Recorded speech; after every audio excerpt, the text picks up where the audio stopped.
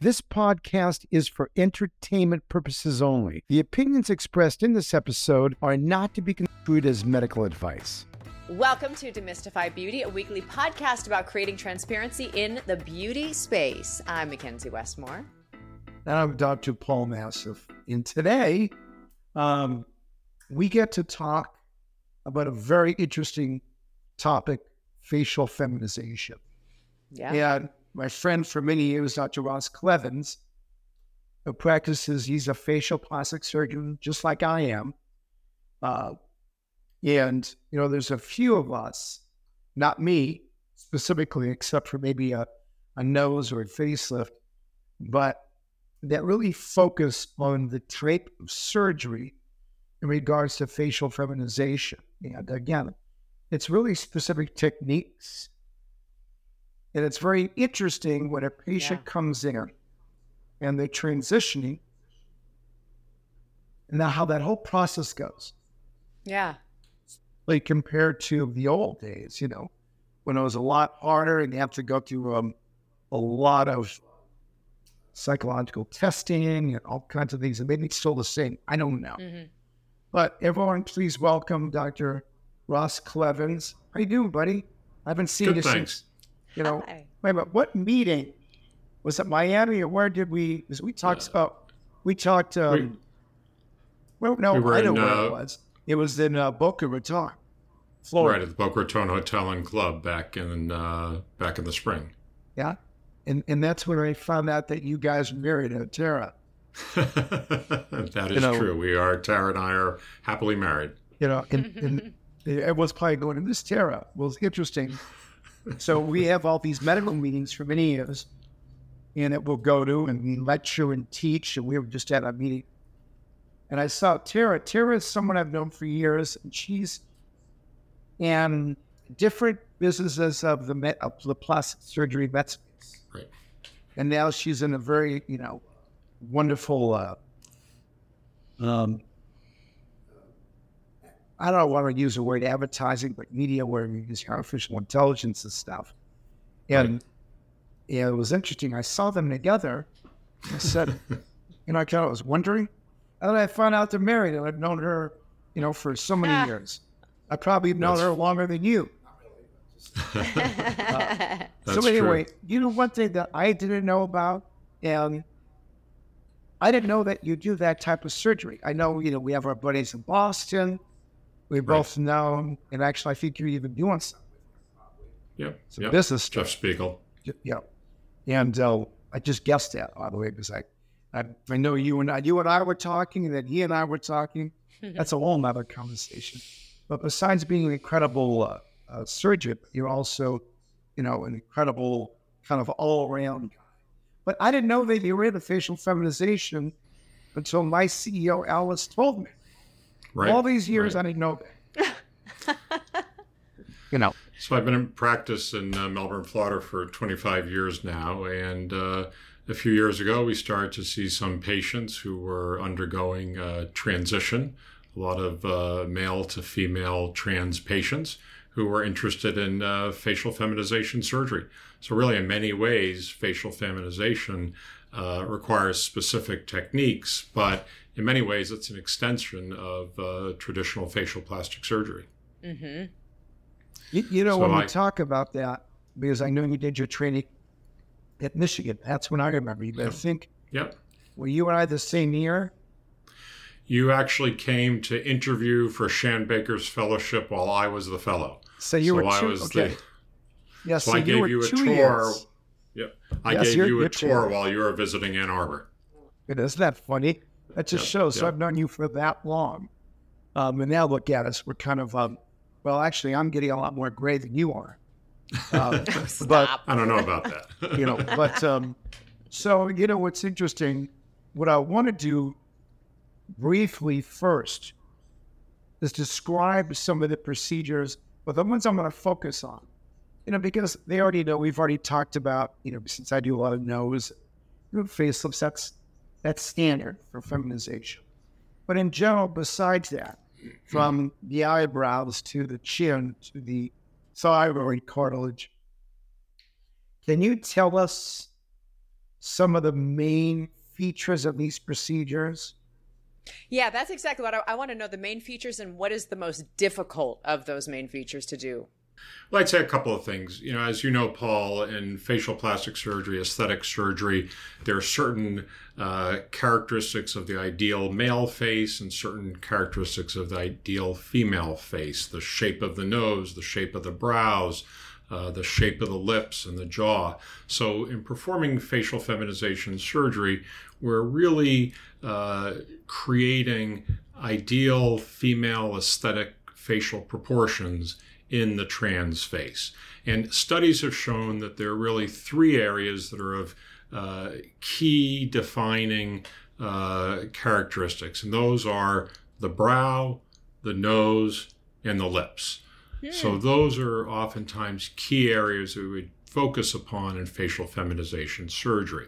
So the male brow is traditionally straight and horizontal and lower, whereas the female brow tends to be a little higher, a little more arched laterally, as well as the bony rim here. So when we operate upon the upper third of the face, oftentimes we're shaving down the brow bone, we're advancing the hairline down, and then we're also changing the shape of the brows, trying to create a more feminine as well as more youthful shape and contour, both to the soft tissues and to the bone of the upper third of the face.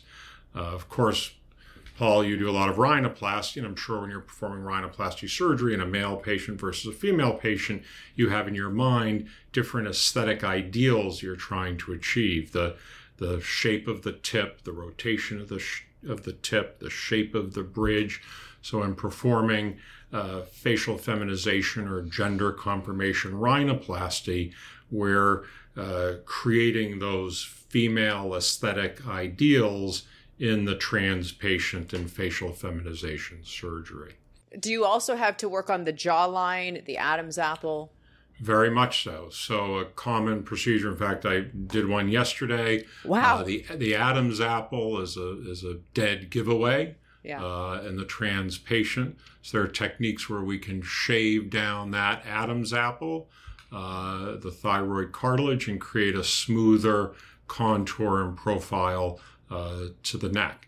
And that, as you said, Mackenzie, is really a dead giveaway and a significant area of concern for many of our gender confirmation surgery patients. Wait, can I just ask, because I've got two professionals here right now, why do men have an Adam's apple and why don't women? Maybe I'm asking a stupid question, but it just crossed my mind. I was like, I need to know the answer to this.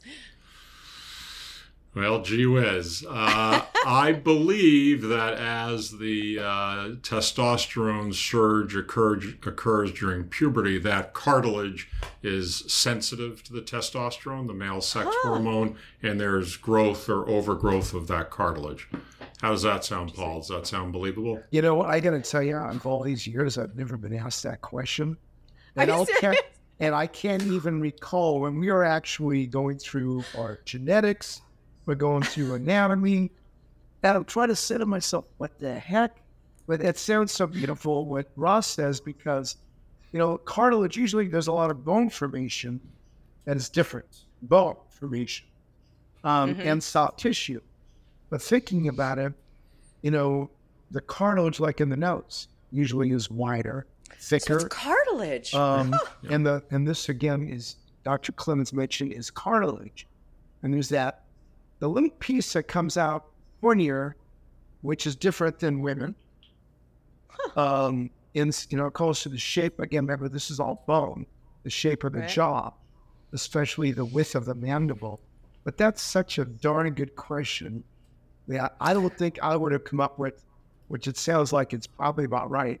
This whole thing with testosterone. That's a great answer. It works for me. Let's Google that. Let's Google it. But I'll take it. For now, I'll take it. So I'm curious, Dr. Clevens, what is the most difficult? Like, what has been the hardest surgery for you to really kind of work with, the longest, when you are dealing with that feminization?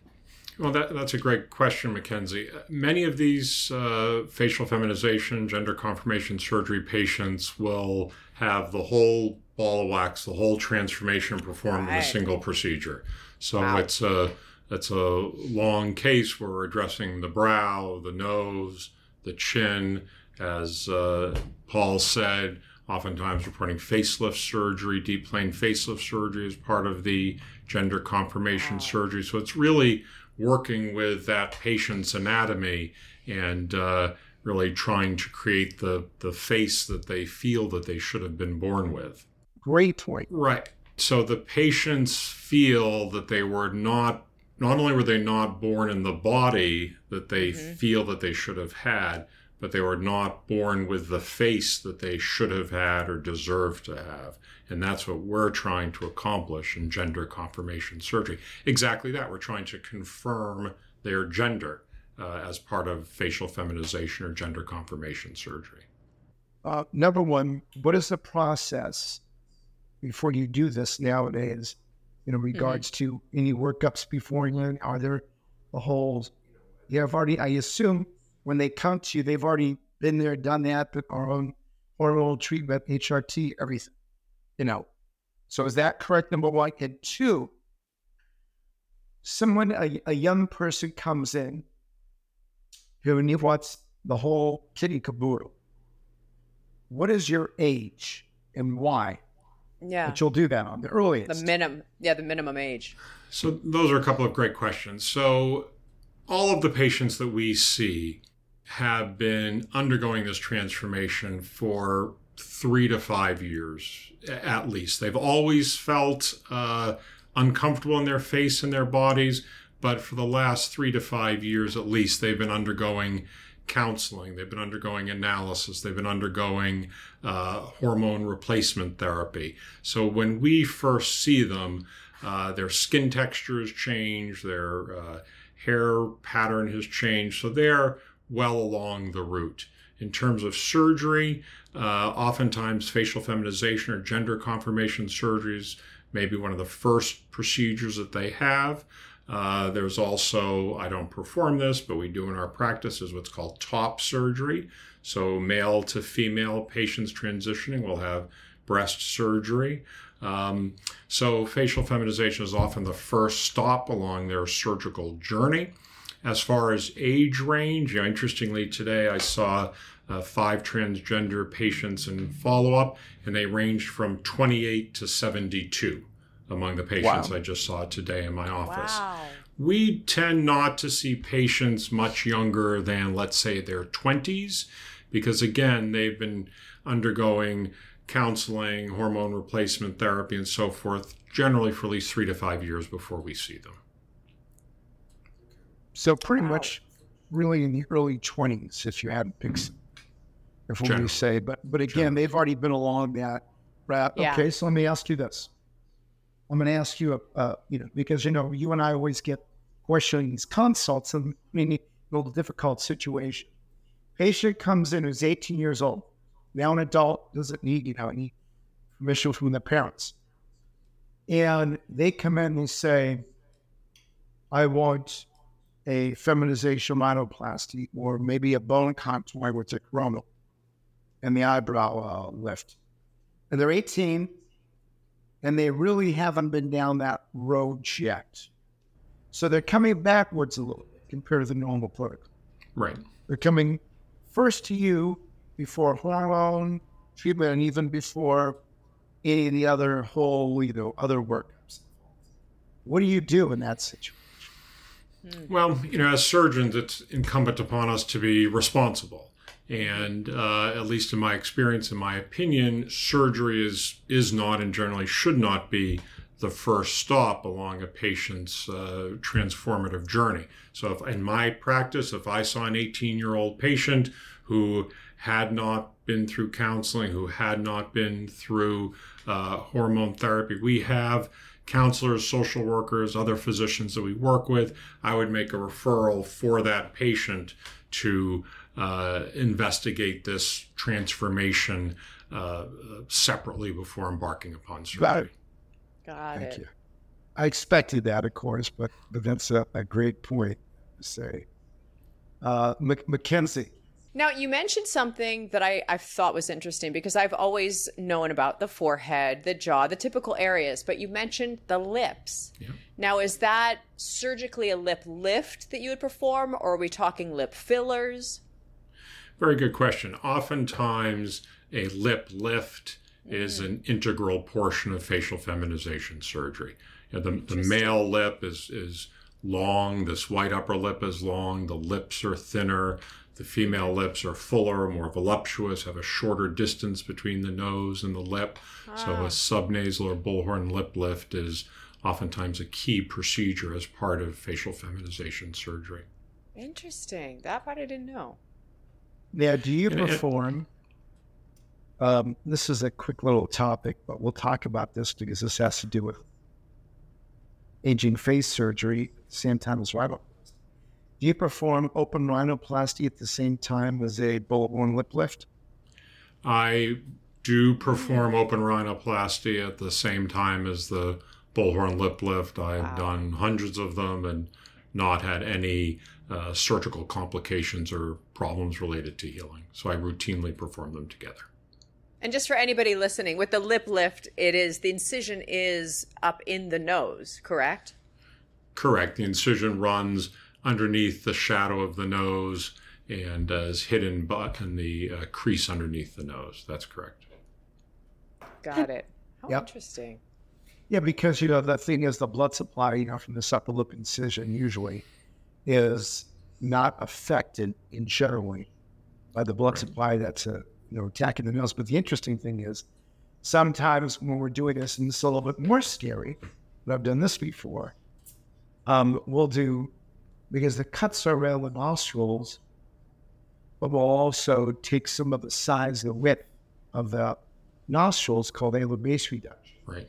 At the same time as a rhinoplasty, at the same time as a lip lift. A little bit scary because you're worried about the blood supply Yeah. right at the base of the nose, where the distance between the two incisions, Right.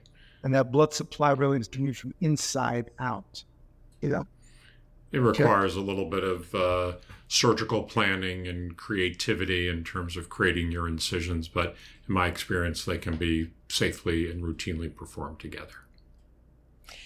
Now, I got a question, and this couldn't be for both of you. Maybe it's stupid. I don't know. I just Nothing is ask stupid. things. I just ask them. Dr. Nassif knows. I just throw it out there. You got to do. But I got to know, do you ever see the opposite? Do you ever have women coming in that want to be more masculine because they are also transitioning? Oh, sure. Do you ever see surgeries where, and how do you approach that? Oh, sure. We see patients that are transitioning from male to female, as well as patients that are transitioning from female to male. And I would go back to what I earlier stated. There are certain aesthetic proportions and certain Correct. aesthetic ideals that define the male face, or the ideal male face and the ideal female face. So again, if a patient is transitioning from female to male, we might look at those characteristics and surgically transpose male characteristics onto that female-born face. Now, how would you go about that? I'm so curious because when you're good question. when you're talking about a feminine face, you've got to build out a jaw, you've got to make a heavier brow, so and an Adam's apple. So I'm just curious, how would you go about that? There are surgical implants that can be used to augment the chin, that can be used to augment the jaw. Wow. With a rhinoplasty, you could build up the bridge of the nose. I'm sure Paul has some thoughts on this to create a more masculine appearance to the nose. The eyebrow shape can be changed. The brows can be dropped or reshaped so as to be more horizontal. So sure, yeah, those... And would you build out an Adam's apple too? I have not had experience building out an Adam's apple, but that's actually a great idea. Well, there you go. There we Run go. with it, Dr. Clevens. I learned something new today. We're going to have to come up with an Adam's I'm going apple to keep an eye on implant. you now, and I'm going to see if you do it. There I we was, go. I was Mackenzie's- thinking that. Okay, how are you going to actually, take some, some implant. hydroxyapatite or something, which is Yeah. called calcium. We use different products, Mackenzie, Right. to try to add on to the Adam's apple, Interesting. or to sit there and, add on the brow to make it thicker and coming out. I mean, this is so fascinating to me because I do have friends that have transitioned from male to female. I don't know anybody that's transitioned from female to male, so that's why I was curious on that side. And the surgeries I've seen, they are beautiful. I mean, your work, obviously, it's stunning and it's gorgeous. The friends that I have, they already had a feminine appearance and they knew they were born in the wrong body. So when they underwent surgery, it just made sense and it made them feel better. I am curious, have you ever had a patient that turned around and you did amazing, beautiful work, but they realized maybe this was not the direction they wanted to go in? We have had patients with gender fluidity, patients on whom I have performed facial feminization surgery, and then at some point, a few years down the line, they transition back to a male gender identity. Uncommon, but I have seen that.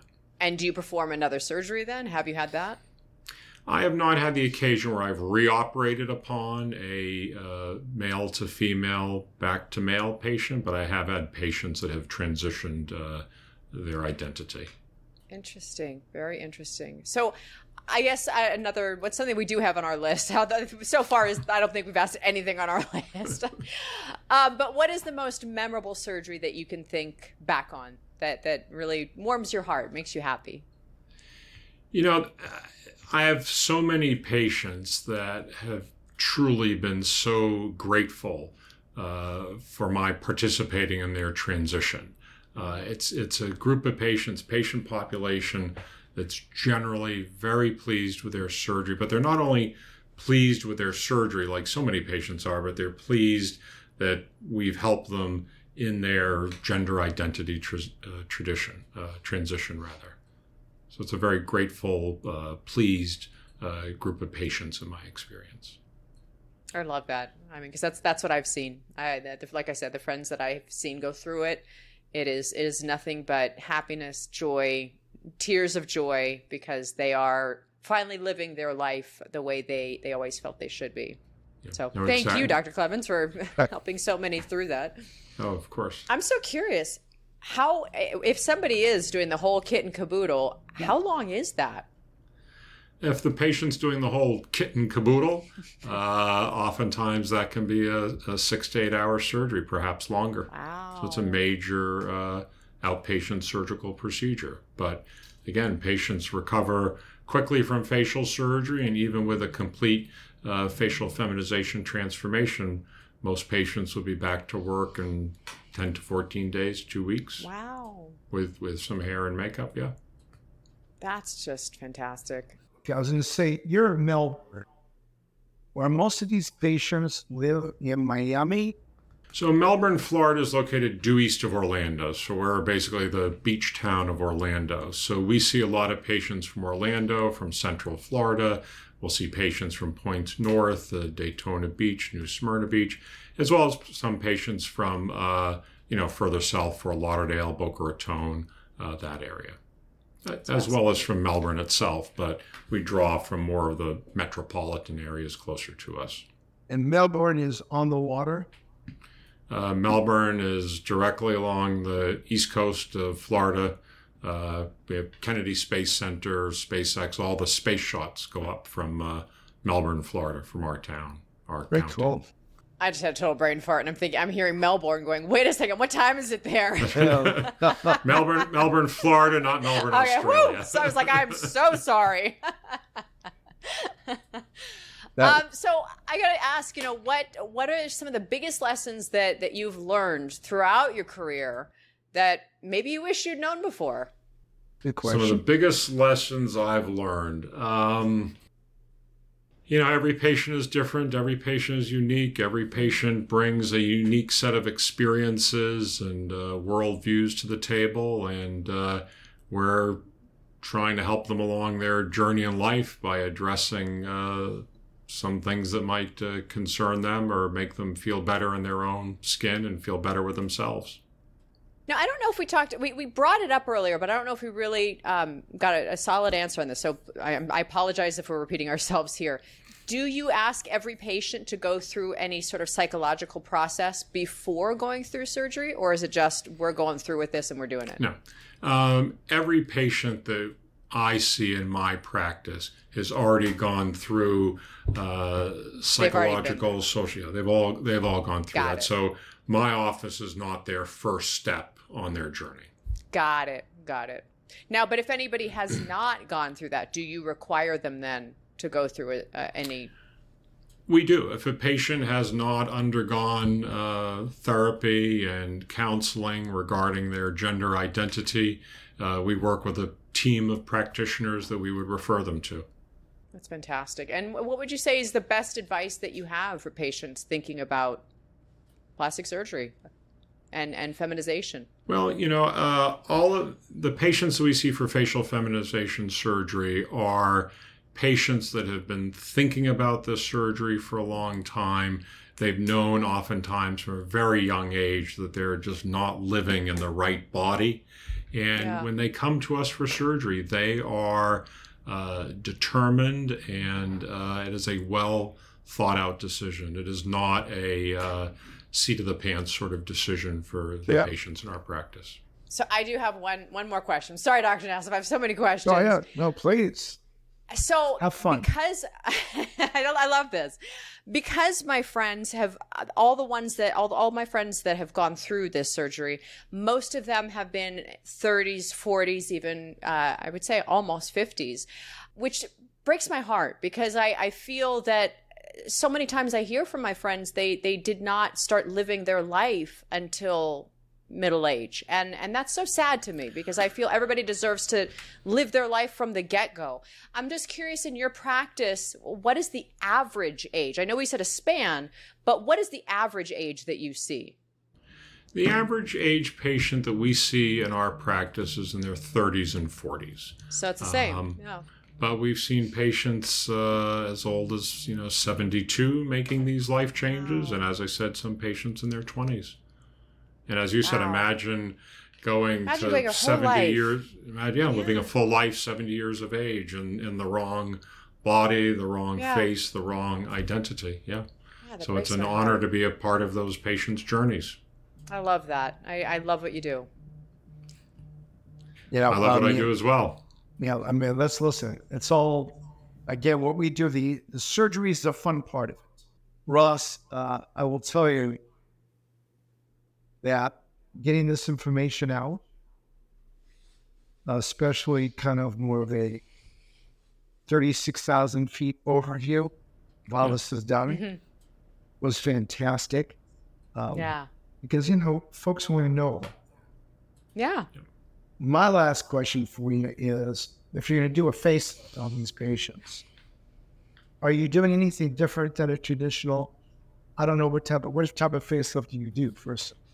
I perform a deep plane facelift. Okay, just like I do. And that's why Shan, though, had that dual or that dual vector. Triplanar facelift. Triplanar. Yeah. I remember that from the lectures. I remember everything. So we're talking about, by the way, the guy he trained with was very good friends with the gentleman who got me interested in facial plastic surgery, Carl Eisbach. University of New Mexico. That's right. So they were good friends and both used to run. Yep. And that's why I met Shan Baker, who I think he's retired now, right? Shan is retired. Yep. Yeah. And it's interesting. The reason why I remember Shan is from that one lecture, different type of a face. Two, I remember Shan from, of course, his incredible reconstruction books. Yeah. 3, which I do day in and day out, is, even though it's popularized more from Dr. Tasman, but he was talking about the diced cartilage glue grafts that I use in the nose. Fiber glue and diced cartilage. And I've now done thousands. And so, it's interesting. So the Dr. Clevens Tramwick, wonderful. So, kudos to him. I'm glad he's enjoying his retirement and doing stuff like that. But So we want to thank you. Now, the next step on this would be, if our folks listening, Yep. tell us about your website and your social handles. How do they reach you? How do they reach you? So we're located in Melbourne, Florida. The website's www.drclevens.com. You can find us on Instagram at Clevens Face and Body Specialist or at Ross Clevens, and on Facebook as well. Fantastic. Thank you so much for joining us and enlightening me and everybody listening and watching. I know will. Yeah. What about you? How do we find you, Ms. McKenzie? I am at M Westmore, Instagram, Facebook. Twitter's Mackenzie Westmore, no E. I joined Threads. I don't know if you have, Dr. Nassif, but I have not yet. I have not. No, I'm still learning all these. I do know that I'm on TikTok now. Yes, I have TikTok also. I've seen some of those on yours.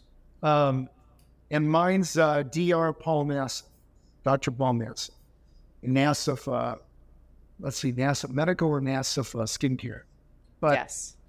Dr. Clevens, it was great seeing you, my friend. I'm sure I'll be seeing you at, when is our next meeting? Is it in Vegas or where? Or I might see you in Miami in November. If not Miami in November, Vegas in November. You guys better come see me. I'm in Vegas now, so I want to meet you, Dr. Clevens. We'll both be in Vegas, our American Academy Facial Plastic meeting. You're going to go. I'm going to be going to August to San Diego instead of the Global Aesthetics, and as I do that meeting. So I run the nose portion of it. So thank you very much, my friend. Thank you. Please give Tara a love. I will. And, thank you so much for having me. Thank you all, for everyone listening to the Demystify Beauty Fam. Thank you all for listening to this incredible podcast, Demystify Beauty, which is, of course, on YouTube. And where else can we find, besides this, on Instagram and stuff? Where can we? I know we have our social. Anywhere. You can catch us anywhere you like to listen to your podcasts. Maybe it's Spotify, Apple, anywhere you get your podcasts. You just type in Demystify Beauty. Yes. Okay, good. Especially and be sure to subscribe, like. Oh, yeah, you have to subscribe and like. Because, it's fun stuff. We have great topics. It is. We do. Everybody have a great afternoon. Thank you. Bye, everybody. Thank you for listening to Demystify Beauty, produced by Gotham Production Studios. If you have any questions for future episodes, please don't hesitate to reach out to us on Instagram at DemystifyBeauty or email us at demystifybeauty@gmail.com. And don't forget to subscribe, rate, and review the show. See you next time.